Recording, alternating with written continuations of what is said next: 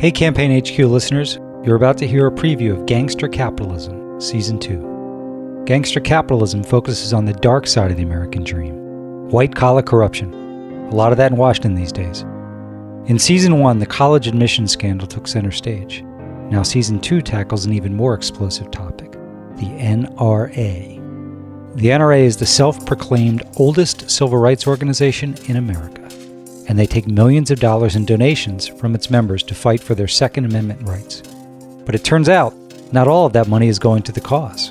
A lot of it is making people rich, very rich. From C13 Originals, a division of Cadence 13, and host Andrew Jenks, hear the inside story of how the NRA's future and its very existence as a nonprofit is all being threatened. The story isn't about guns or even gun rights. It's about one thing, money. As you're listening, be sure to subscribe to Gangster Capitalism Season 2, the NRA, on Apple Podcasts or wherever you get your shows. And be sure to check out gangstercapitalism.com for additional content.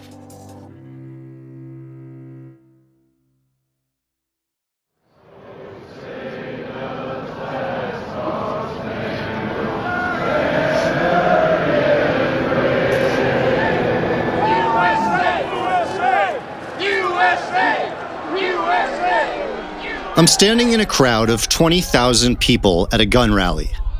Some are dressed in camouflage, wearing tactical gear, and carrying very big guns. And a lot of them are talking to me about the NRA. It's the same everywhere I go. I've been to rallies like this one, gun shows, and even board meetings. And it's not surprising that people are talking about the NRA. But what is surprising is what they're saying. The money is not being used very well. There's a lot of overspending, and they're taking in money from gun owners and using that to kind of line their own pockets. I am a member, but I'm second guessing that at this point. I'm definitely disappointed in the NRA. You know, at some point, it'll be exposed. Now, more than ever, the future of the nation's most powerful special interest group is uncertain. But one thing is clear. The NRA has big problems. I am tired of you dancing around this. You have allegations. Would you please get to a microphone, please? Just tell us what the allegations are.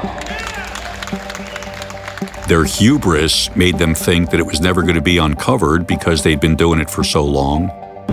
And it's all right there in black and white. It was just like this incestuous gangster train wreck dumpster fire. I fled the cult before they put us in line to drink the Kool-Aid. The NRA will soon have its 150-year anniversary. But this past year has rocked the organization like none other. Members and employees alike are defecting, and they're ready to talk. I'm driving down Interstate 66, and I see the NRA building, and I feel like some kind of spirit inside spoke to me, and it said, "This is where you're going to work." Every cell within you feels as if you are fighting a mission that is God's mission, that you are fighting for the heart and soul of America. We do one thing, and we do it better than anyone else. We stand, we fight, and by God, we win. But it's this big game that a lot of people are getting rich on. Is it legal? Is it not? Is it ethical? Is it not? It just stirs inside of me that this is not right for America. It was one of the things that prompted me to go public. It turns out that this story has very little to do with guns. It's really about one thing: money. So you'd like to know the gangster capitalism part of this? You want to know who's balling?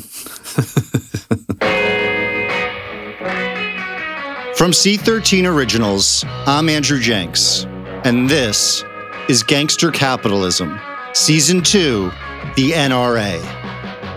Subscribe now on Apple Podcasts, Radio.com, Spotify, or wherever you get your shows. And as always, if you have a tip, you can reach us at tips@gangstercapitalism.com.